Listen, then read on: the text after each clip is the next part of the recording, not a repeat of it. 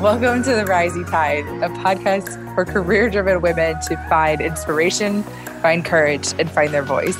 On today's episode, I speak with Dr. Liz Reedford, Asylum Officer for the U.S. Citizenship and Immigration Services. Dr. Reedford has an incredible jungle gym career path that she walks us through to getting to her career today.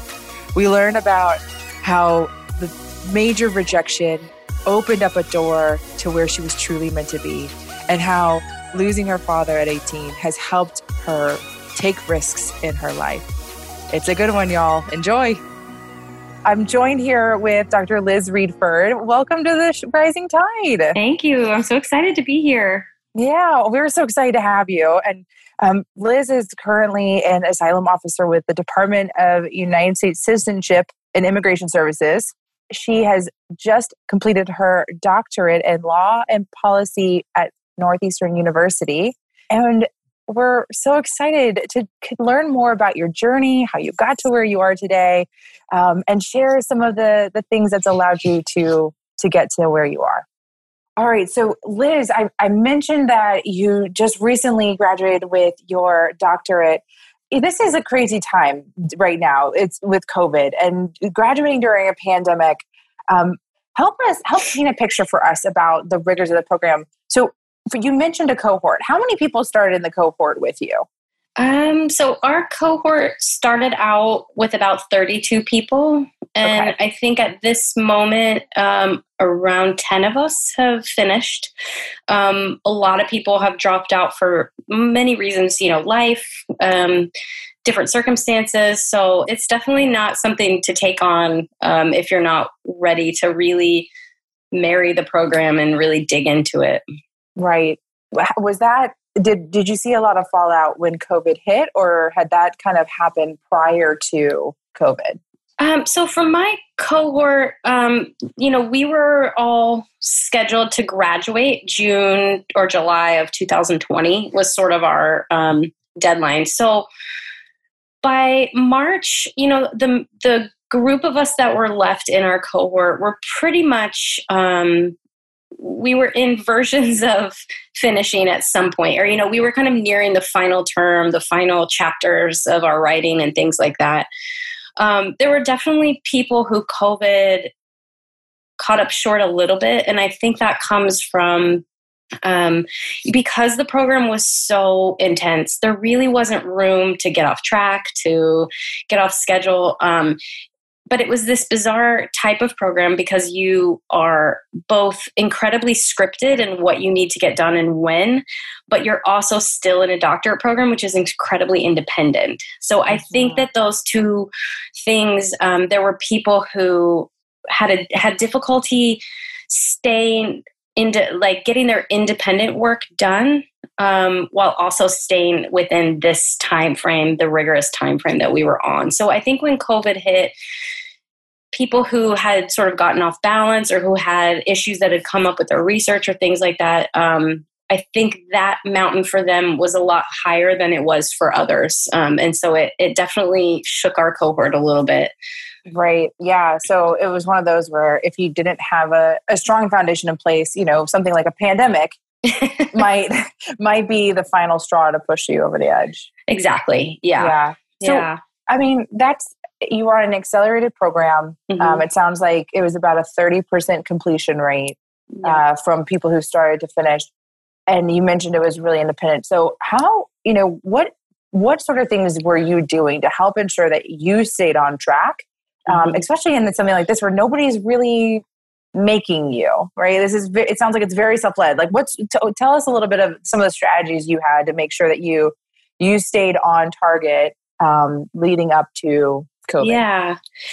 So, it's funny. I feel like in undergrad, I think we all go through that time frame of our lives where you have a paper due at 8 a.m. and you stay up till 5 a.m. writing it desperately and manically.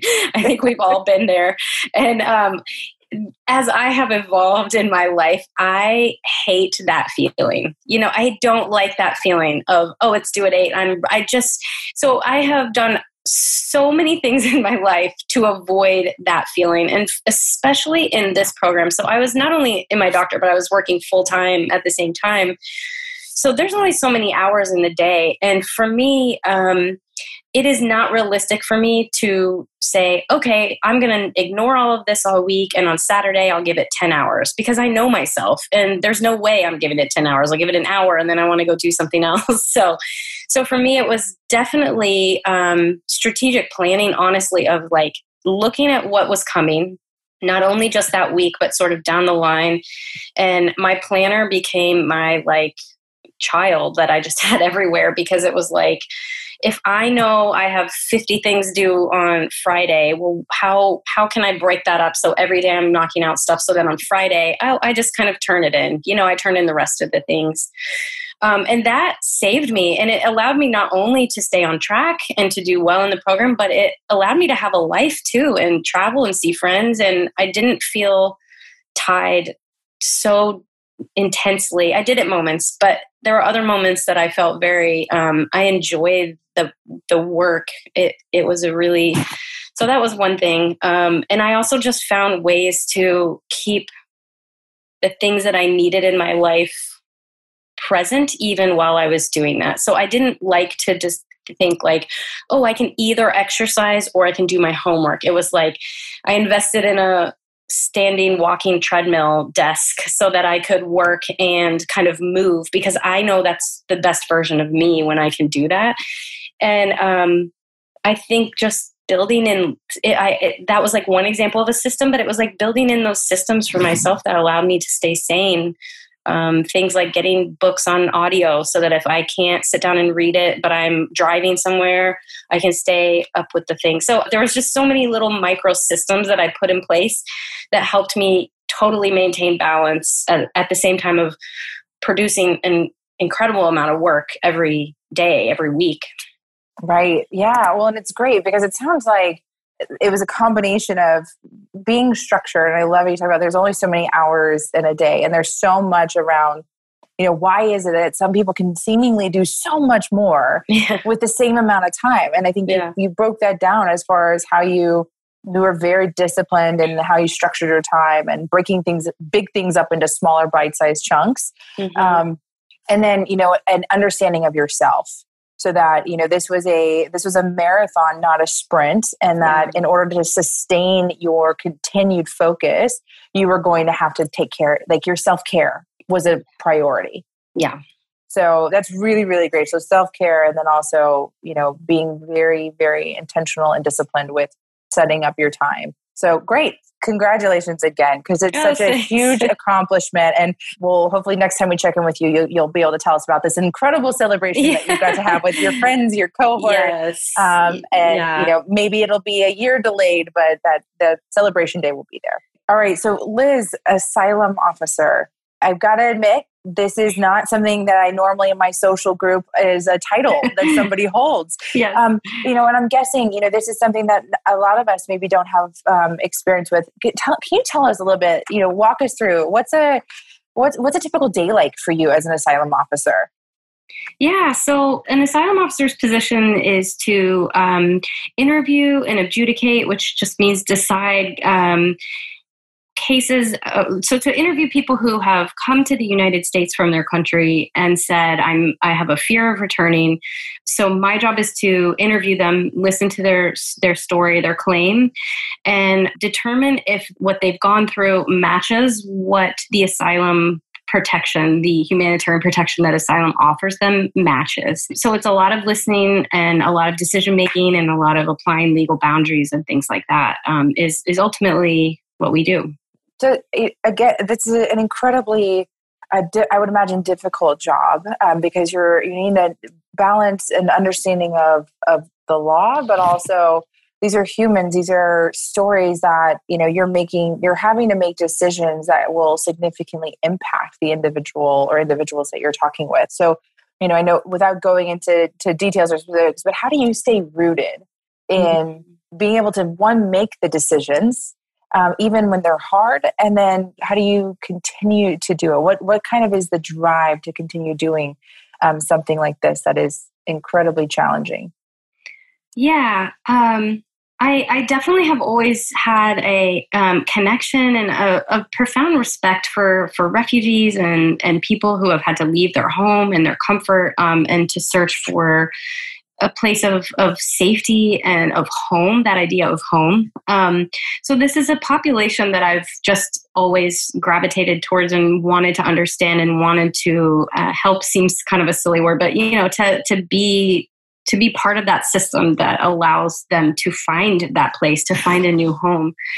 So I had done other work with refugee populations in other aspects, when people come to the United States, helping get their apartments set up or helping them go to the grocery store and things like that. But I had always felt like the legal system was really where that decision for their lives was made or broken. And so to be part of that legal system, I take it very seriously, not only that I learn and understand the law and interpret it, as that is written now, but also to, in that one-on-one interaction with somebody, to offer them that comfort and that space of safety, even if that's all I can do for them. Because even if at the end of the day, asylum is just one humanitarian protection among others. So trying to maintain the integrity of that legal system, but also being respectful to the person in front of me. I take both of those very, very seriously. Yeah, absolutely. So, I mean, it sounds like there's a deep passion for the work that you do. Mm-hmm. And as you've explored interacting and getting involved with refugees, really the place where you feel you're contributing the most meaningful way is understanding the law, interpreting it the way it's meant to be interpreted. And then even in situations where asylum can't be granted, still wanting to provide space and empathy for those that are sharing their stories and are going on this journey. Yeah. And so I think that's powerful, to know that that's why you're doing what you're doing. And I would imagine it's probably very helpful on the days that are the hard ones.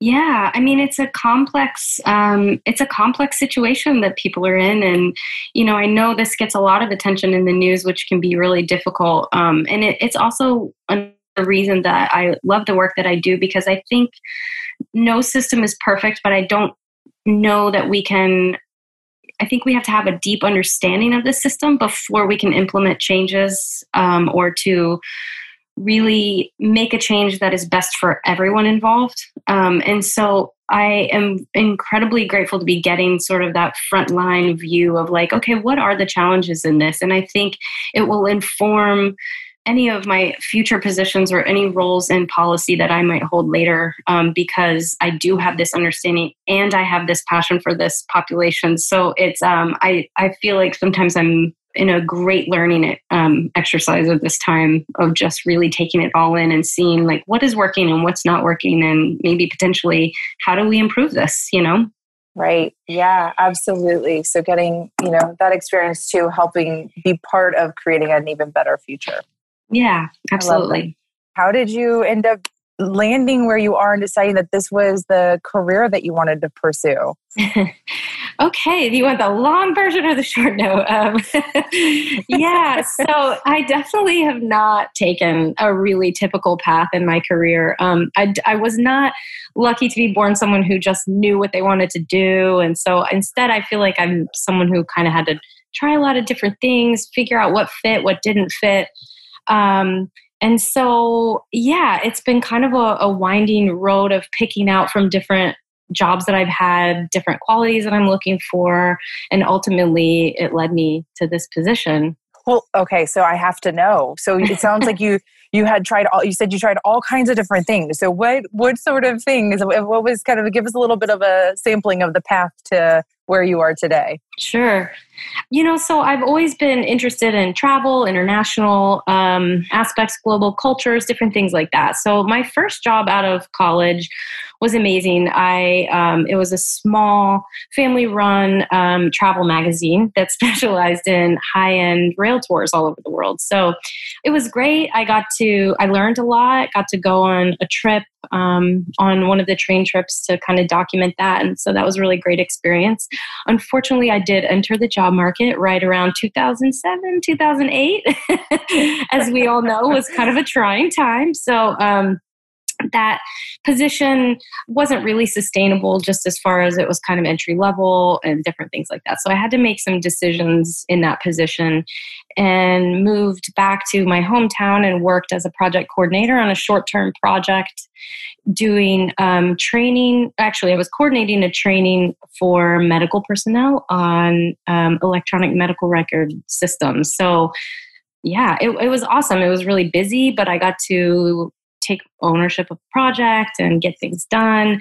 And yeah, I love the autonomy of it. So there was a lot that I learned that I hadn't done before that kind of inspired me to recognize some of the parts that I liked, like being busy, being kind of in charge of things, having a project that you can see the end of, getting it done successfully and that kind of thing. But it was temporary. It was a project that once it was finished, was ending. So I started making decisions of what was coming next. And it had always been my dream to go and work in Africa, doing humanitarian work or anything that I could find. So as this project ended, I made connections kind of randomly with someone who was visiting in our hometown. And he offered to sponsor me and allow me to go to Ghana and actually set me up in a school to teach English. So this was a huge dream come true for me. I really honestly thought, like, this is my life's work. Like, I'm finally doing it. This is it. So yeah, I went and I spent a little over 4 months there. And honestly, it was really hard. I did not love it the way that I thought I would. It did not speak to my soul the way I had always imagined this experience speaking to me. And when I came back, I was really discouraged. It felt like a piece of my identity that I had felt so strongly about my whole life I was just kind of confused. Like, what do I do with this? And I came back, this was now in 2010, and I came back and the job market was still not great. But I had picked up pieces of things that I really loved when I was in Ghana, more of a simplistic life, just seeing issues at a very basic level. And I wanted to find a job that matched that in the United States. And a random friend was talking about these wilderness therapy programs where students come and get behavioral therapy, drug rehabilitation, those kind of things. So I just started looking into it. And it's such a unique job that I think I was lucky to get hired because I don't know that everyone would just go for it. But so I got a job as a wilderness therapist and went out to Utah. It was really unique. We lived 8 days in the wilderness and then had 6 days off to kind of travel and explore. So it kind of was this perfect vagabond nomadic life that I kind of needed at that time. And it was a really great experience, not totally sustainable, at least for me. It wasn't the position maybe that I would have hoped of, just yes, I have found my calling, this is awesome. But it definitely had pieces that I liked. And I wanted to continue working with people who were trying to better their life and just to make a difference in their life. So I came back, I got a job as a family specialist teaching family communication skills. So we would go in kind of like super nanny, if you want to think of it like that, kind of go in, observe, see what's going on, and then just offer techniques, better communication, which I think all of us can use. But this position was really interesting because while I loved the idea of training and teaching communication skills, I learned very quickly that I really, really disliked social work. And to all the people out there who are doing social work, oh my gosh, you are so important to this world. And I am in such awe of people with qualities that can do that work because it was very clear to me that was not my skill set. So once again, I kind of found myself in this position all right, so I thought I wanted to do this humanitarian work. It wasn't what I thought I wanted to do, work with youth and families, and that's not where I fit. So it was just a very kind of disillusioned, just not really knowing what I was looking for next, knowing what I wasn't looking for anymore, but not really what was coming next. So I decided to fall back on the the same software that I had been the project coordinator for, the medical record systems. And I decided to apply to that company directly. It was one of those young, trendy companies. You know, when you do the tour, they've got all these cool areas and open spaces and things like that. So I applied, I got the interview, and I was a little bit older than the demographic that they were used to interviewing. So they were really interested in me for several positions. They kind of were like, hey, which one of these would you be interested in? And I was like, this is great. We've spotted one in the wild. Yeah, right. Exactly. So I was really confident, it was like, but this was not in Utah where I had been living. This was in Wisconsin. So it was like a move across the country, and they had pretty much offered or, made it very clear that one of these positions was going to be mine. They just wanted to make sure it was a good fit for me. So I was in the process of moving and all of this, and suddenly I get the call that they've pulled this position, all of them really, and I still don't really know why. But it was pretty devastating in that point in time. So, all right. So let's pause here for a second, because I think we haven't even scratched the surface about how you got to where you were. But I want to stop because there's so many good things that you've already talked about, which is really interesting, which is rejection can be a really difficult thing, especially when you'd already moved your life. And at one point felt like you had 3 offers on the table. So can you walk us through what the impact of that experience was on you? Yeah. So,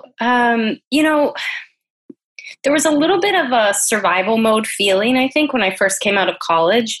But I did feel very fortunate that I approached things and was able to get opportunities, not easily, but eventually they would come. And if I had an interview, it would go well and then move from there. So I felt very grateful to have some of those skills.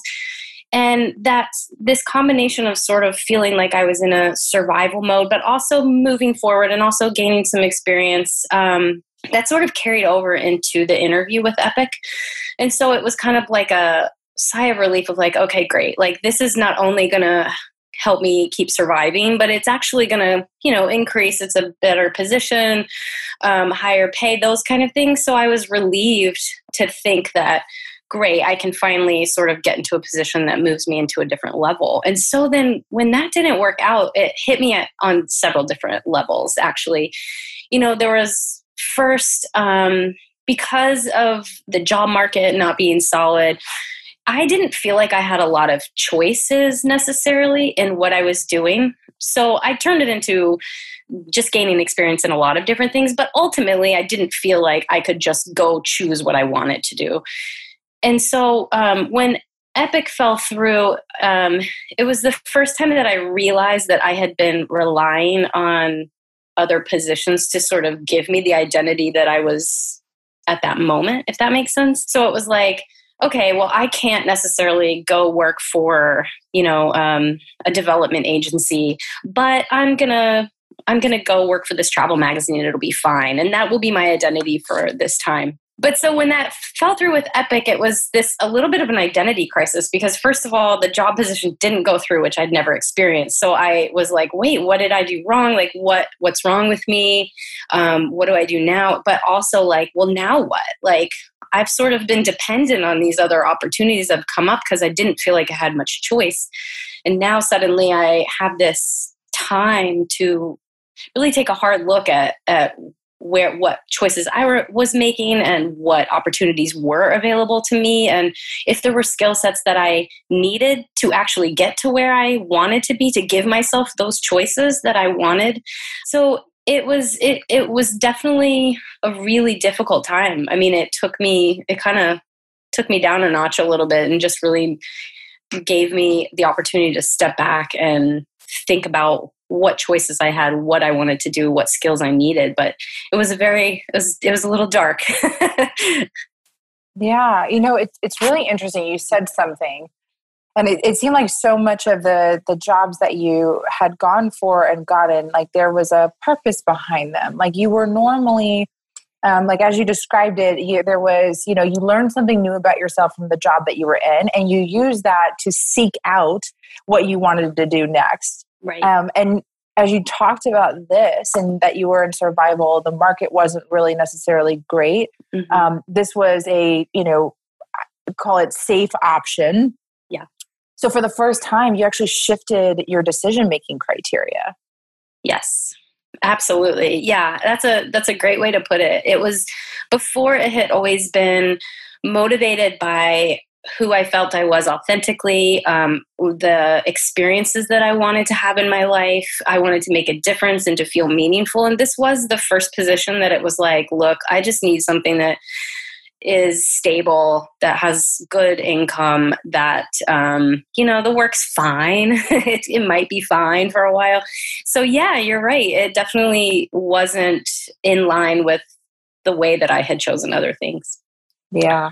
Yeah. Well, and and you said something else that was really interesting, which is kind of that identity crisis of like, I've never not gotten something I've gone for, like what's wrong with me? And I think that's always that's a very normal reaction when you're facing a rejection or, something that you're seemingly so qualified for, but, now it's in looking back and having hindsight, realizing that your reason for choosing it was you kind of drifted from staying true to what had always guided you. And then it sounds like then after that experience, you were able to get back to that. And ultimately, because you didn't get set on this path, you ended up starting your path in higher education at USI.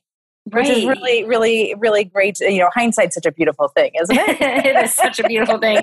Yes, no, exactly. And that wound was pretty deep for a lot of years, actually. I mean, I carried it with me, but I think in probably a good way in the long run, because to feel that rejection and to feel that and kind of have to come back from that, it builds something in you that then you carry into other positions, and you don't let it get to that point where you're depending on that job offer or another position to give you that sense of identity. You build that on your own regardless. And then you are free to really listen to that authentic person of you saying, what do I want to do regardless of what it looks like or what it pays or any of that.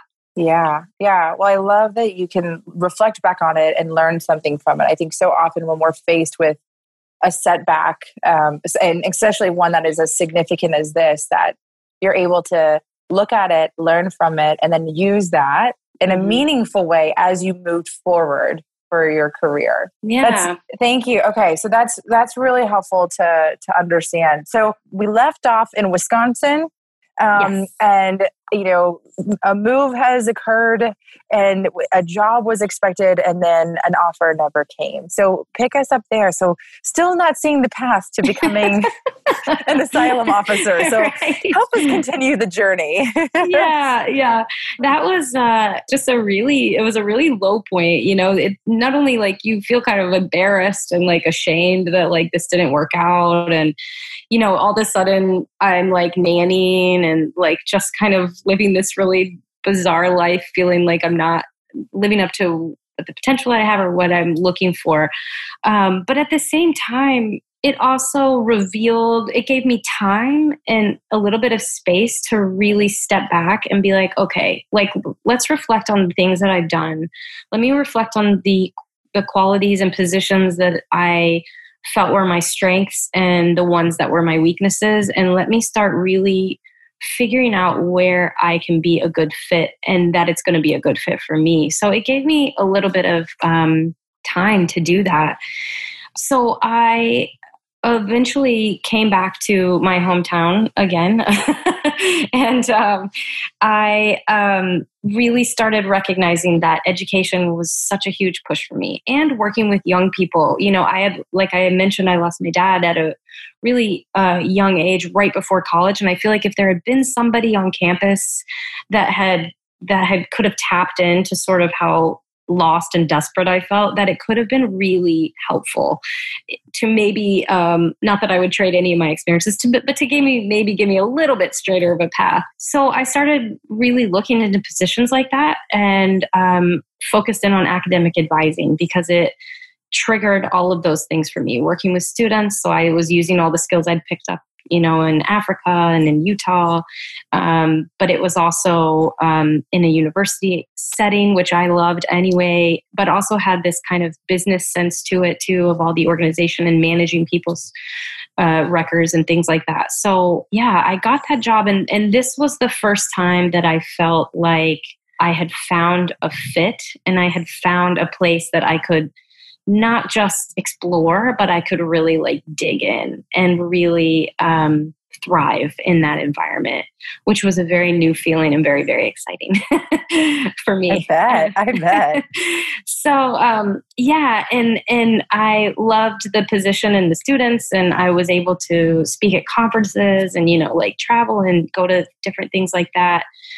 But in the academic world, there were limitations because I had a bachelor's degree. So there was sort of this push that if I wanted to go further, if I wanted to teach more classes or do things like that, that I would need a master's. So I started looking into master's programs almost kind of begrudgingly. As much as I loved education, I felt like I was being forced, so for many people, maybe not know, but if you work in a university, oftentimes your degrees are free, which is awesome. So I found, this communication master's at the university I was working at, and actually started the classes and realized instantly that I really hated it and I didn't like the class and it wasn't going to work for me. And my thought process with that was, if I am going to invest time and energy and brain power into something, it has to be something that I'm passionate about and that I love. So I started expanding outside of the university I was looking at and looking for programs that match that. And for me, this is kind of a full circle moment coming back to my experience in Ghana, because it was such a jarring experience that I almost felt like I kind of put it away a little bit because I just didn't understand it enough. But when I was looking for master's programs, I was like, that's what I want to learn more about. I want to know what I was seeing and issues of development and economics and all of these. So found the master's program at Northeastern, which they have such a great hybrid program of online learning. They've really kind of perfected that. So I was able to stay in my position, work on this master's program. And the master's program was like, how do I even say it? Like all of the holes that life had sort of drilled into me over the last few years, that program just started filling them back in. It started answering questions that I didn't even realize I had. It sort of inspired me again back into that global sense that I had been kind of disoriented about. And I just absolutely fell in love with that program, and it added so much to my life. Yeah. And so you have your master's in international relations. Right. Yeah. Amazing. Yeah. Okay. Yeah. And so through that opportunity, the doors it opened. I was researching educational opportunities for refugees and focused in on Jordan with the Syrian refugee crisis. I interviewed a woman who had been working to bring educational opportunities to refugees. And by the end of that conversation, she had said, "Hey, do you want to go with me to Jordan?" So I got to go to Jordan and, work directly with refugees and people who are bringing education. So just like all of a sudden my world that I had been worried had crumbled beneath me, just kept getting bigger and bigger and bigger. And it was just such a cool feeling. And with that, my experience at Northeastern was so powerful, even distance. I was in Indiana. This was in Boston, that I decided I wanted to finish my master's program on the ground in Boston. So moved to Boston and finished my master's there, and just wanted to kind of stay connected to the university, and got a position at Northeastern actually in their international advancement office, which was great. But again, it was a great position that didn't quite fit. It checked enough, but not quite enough. And I tried to get really involved in the Boston community. I started volunteering at the United Nations of Greater Boston organization and various things like that. But I still felt like I was getting closer, but I wasn't quite finding my fit yet. And I started thinking of other knowledge that I wanted that I hadn't quite gotten. My master's was just like, it felt like a starting point, but I wanted like so much more. So that's when I found the Doctorate of Law and Policy at Northeastern and started that program, even though I had promised my husband I would wait at least a year between my master's and anything else. I actually only made it 6 months. So I started that program. And again, it was just like, it fulfilled me in ways that I didn't even know I needed. Just the information was so exciting. It was a cohort. We met all the time in Boston. So I got to know this group of people really well. And through my research, I started honing in on refugee and asylum issues because that was really the world that I wanted to be in, but I didn't really know how to get there. So I had been focusing most of my research overseas, but with the 2016 election, a lot of the focus shifted back to domestic issues. You know, the global sense was stalled a little bit. And so I started, even myself, going, okay, well, we have these, immigration is a huge issue in this country, but I'm not even paying attention. I'm over here. So let me really hone in on this. And my research started focusing on asylum in the United States.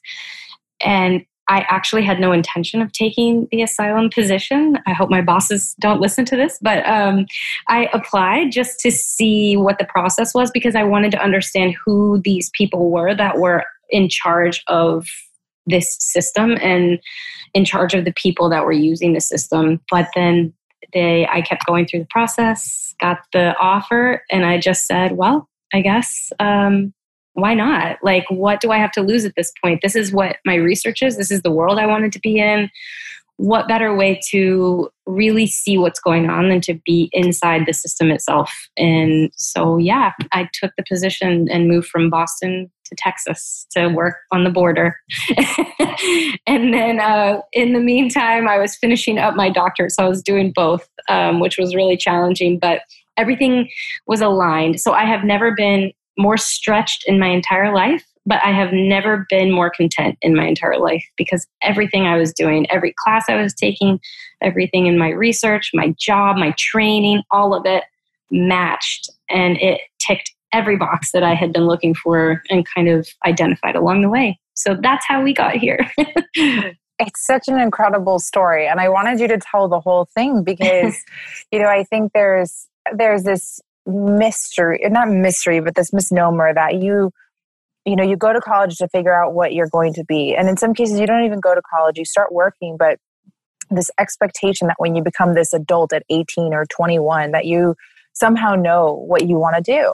Mm-hmm. And, I think what's beautiful in your story is that you were very intentional in every move, but at every chapter, you acquired new information and you kept a healthy sense of curiosity along the path. And like you said, sometimes it's better to know what you don't want, or it's easier to know what you don't want than to necessarily know what you do want, and that you continue to search, which is, I think something that a lot of women tend to struggle with, doing things that we don't know that we can do. We want to have a guarantee that we can, that we know that we can check the boxes, we meet the criteria. And in most of these jobs you've described, you've literally never done that job before. And you go, and in most cases you've moved to a new country, you've moved to a new state, and you do this job that you've never done. Yes. Walk me through what's the thought process if somebody's wanting to be more, be able to take more risks, be more willing to do it. What is it that allows you to take these chances and be, to do the things that you haven't actually done before, but you're willing to try them? Yeah. So actually, this is a really great question because there was a very defining moment in my life that really has influenced every decision that I made. So I lost my dad very suddenly when I was a senior in high school, right before you're going to college or figuring out what your next step. So it was a really profound loss for me at that time. And for him, he was there one day and gone the next with absolutely no warning that was coming. And so this solidified a couple of lessons for me that have really impacted my decisions overall. So the first is that we control so very little in our lives. As much as we would love to feel like we're in control and sometimes need to feel like we're in control, it was burned into me really early that there's not a lot that we control as far as the big picture stuff. And I think a lot of us might be feeling that even now with COVID. I mean, our life was one day here, it was different the next.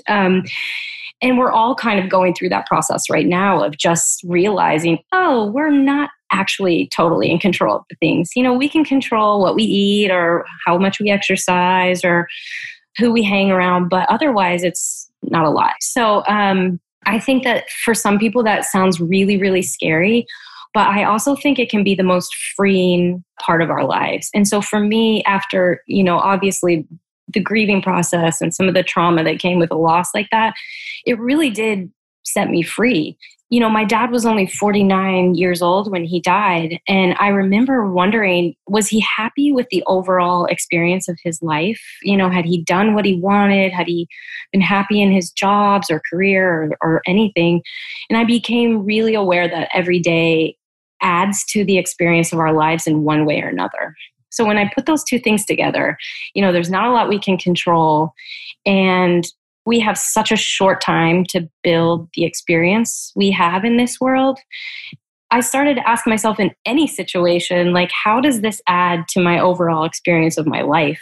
And so when I applied that to careers or the experiences I wanted to have or thought were interesting to have, or if you're in a career with a toxic work culture or unfulfilling positions or bad managers or whatever it is, if that is adding to negatively to my overall life experience, it's not worth it, is really what it boiled down to. So yeah, it was, so all of these experiences, I think I was driven of just going, wow, well, if the rules don't, not that they don't matter, but if the rules can be changed so quickly, then why not write my own rules, or why not write my own path? Why not go for what sounds really interesting, get as much as I can out of it, and when it's not working anymore, move on and go from there. Yeah. Oh, what an incredible story. And through such a difficult time to be able to take away such valuable, meaningful life lessons that you can take with you that have really allowed you to be open and free to try these things. That's incredible. And something you touched on I want to talk a little bit more about was this idea of, is it adding to your experience? Mm-hmm. Because again, I think this hits on a theme for women that can be particularly challenging, which is prioritizing yourself. Mm-hmm. And when you think about, yourself, you oftentimes immediately think, I'm being selfish. Mm-hmm. And so, for you, when you're thinking like, is this adding to my experience?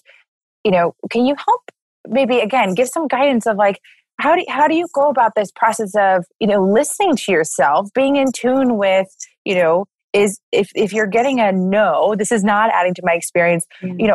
How might somebody listening be able to evaluate, am I in a good situation? Am I not in a good situation? Is this somewhere I should stay? Do I need to make changes? How do they go about doing that and figuring out if their experience is adding to their life? Yeah. I'll kind of put this in a career like mindset just because I think it adds to the explanation. But if you think about it, like anytime you take a position at an organization, you're offered benefits, you're offered opportunities to grow with the organization, but you also make trade-offs as far as like the number of hours you're expected to work, your commuting time, who you're interacting with, and in general, your overall feelings about the mission and the goals of the place. So starting a new job is almost like starting a new relationship in some ways, because you're both really excited at the beginning and there's all these possibilities and you're hoping for a really great long-term relationship.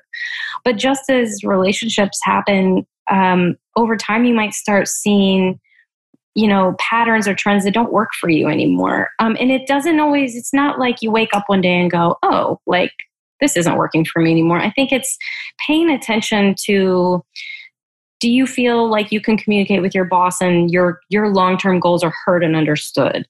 Or do you feel excited to go to work? Or are you like hating the idea of going to work every day?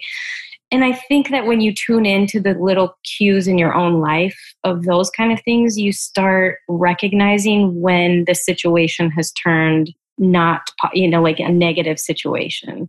And obviously we all have days that, oh, no, we don't want to go to work, and things are not great, but it's overall, how am I feeling about the situation that I'm in? And are there indicators that are showing me that it's not getting me where I want to be?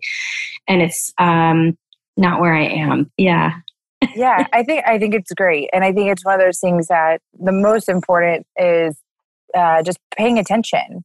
Yeah. And so it sounds like there's some good things that you're saying as far as questions you can ask yourself and be mindful of. And I think there's also just the acknowledgement that this is a very normal dynamic of a relationship, of that, you go in with the best of intentions, and that sometimes they don't work out, and that's okay. Yeah, that just means it's not the shoe didn't fit, but that's all right. Not to use a Disney princess reference.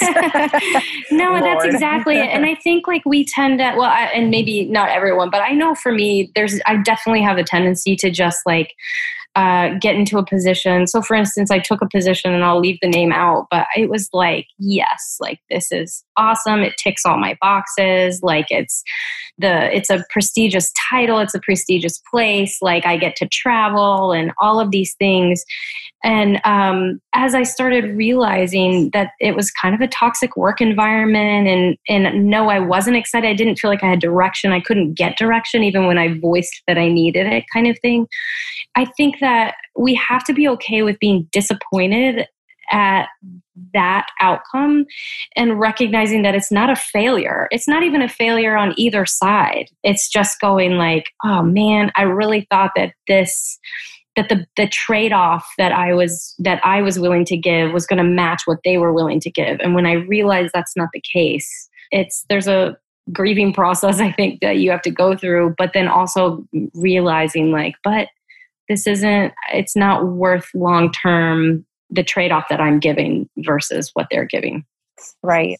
I'm curious, again, I think for somebody that's in the process, right? There's people listening that they don't know that whole feeling yet, right? They still have some of those holes you described that are not being filled by the job, the career that they're in.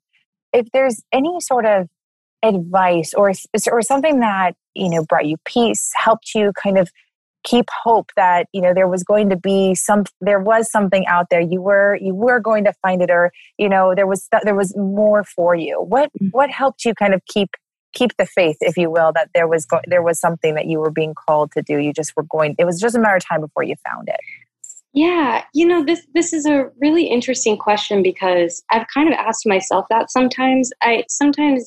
I even doubted my own, what? I feel like I'm chasing something that I can't even identify.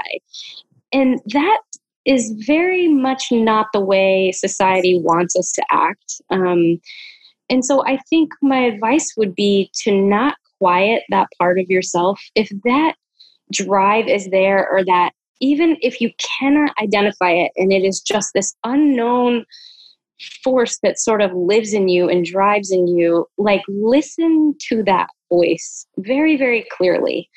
And I'm not saying go in tomorrow and quit your job or anything like that. But if let's say your dream is to become a baker, or, the best pastry chef in the world, find ways to incorporate that into your life every day, and the path will kind of open itself up, I think, when you are listening very intently to that voice, and not quieting it, and not questioning it, and not letting anybody else tell you that it doesn't make any sense. I think that is key.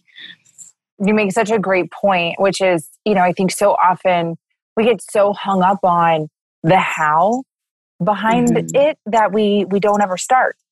And I love this idea that you talk about of incorporating, if you feel this pull to something, and even if you know directionally what it is, to just start testing out, to start incorporating it, find ways to start connecting to that community that is doing the thing that you're looking for. That's very powerful. I think that's such a valuable thing, of just get started, take a step. You don't have to bite off the whole thing at once, but you'll never know if you never start. And you kind of mentioned something that I think I should definitely tap into as well is don't be afraid to voice what you're looking for. And what I mean by that is when I first moved to Boston and I was like, okay, I'm getting closer. Like I kind of know what world I'm looking for. I would literally message people and say, hey, would love to talk to you. It looks like you have this experience. I would love to hear how you got there. Or if there were volunteer positions that were dealing with different issues that I was interested in, I had no problem signing up, like, and I will say like 90% of them didn't really go anywhere because that also wasn't a good fit, but just showing up and going to that meeting or going to that lecture or having coffee with somebody who has something on their profile or resume that resonates with you, it goes so far. If nothing else, that information that you gather from those tasks and those activities and those interactions, it plants a seed that might inspire you down the line. I know I mentioned it a little bit, but when the wilderness therapy job that I did in Utah, that literally came from a conversation with a friend probably 2 years before that. And they just mentioned that was a thing. And it planted a seed that then later on I go, wait a second, somebody mentioned something about this. Let me look into it. So I think like exposing yourself to all of that.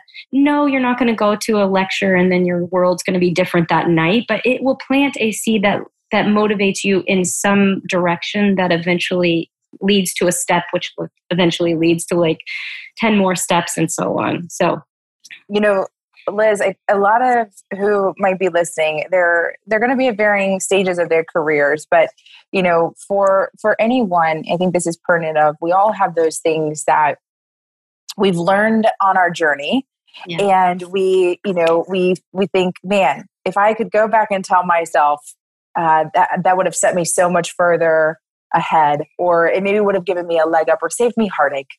So when you think about, either the advice that you would go back and tell yourself at the starting out, launching into your career, or even advice that somebody's given you that you've used to navigate through your career, what would you go back, or what would you want, 25-year-old yourself to know or to have starting this journey?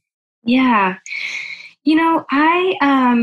It's interesting sometimes I think that we separate our professional selves and our personal selves. We kind of do this divide.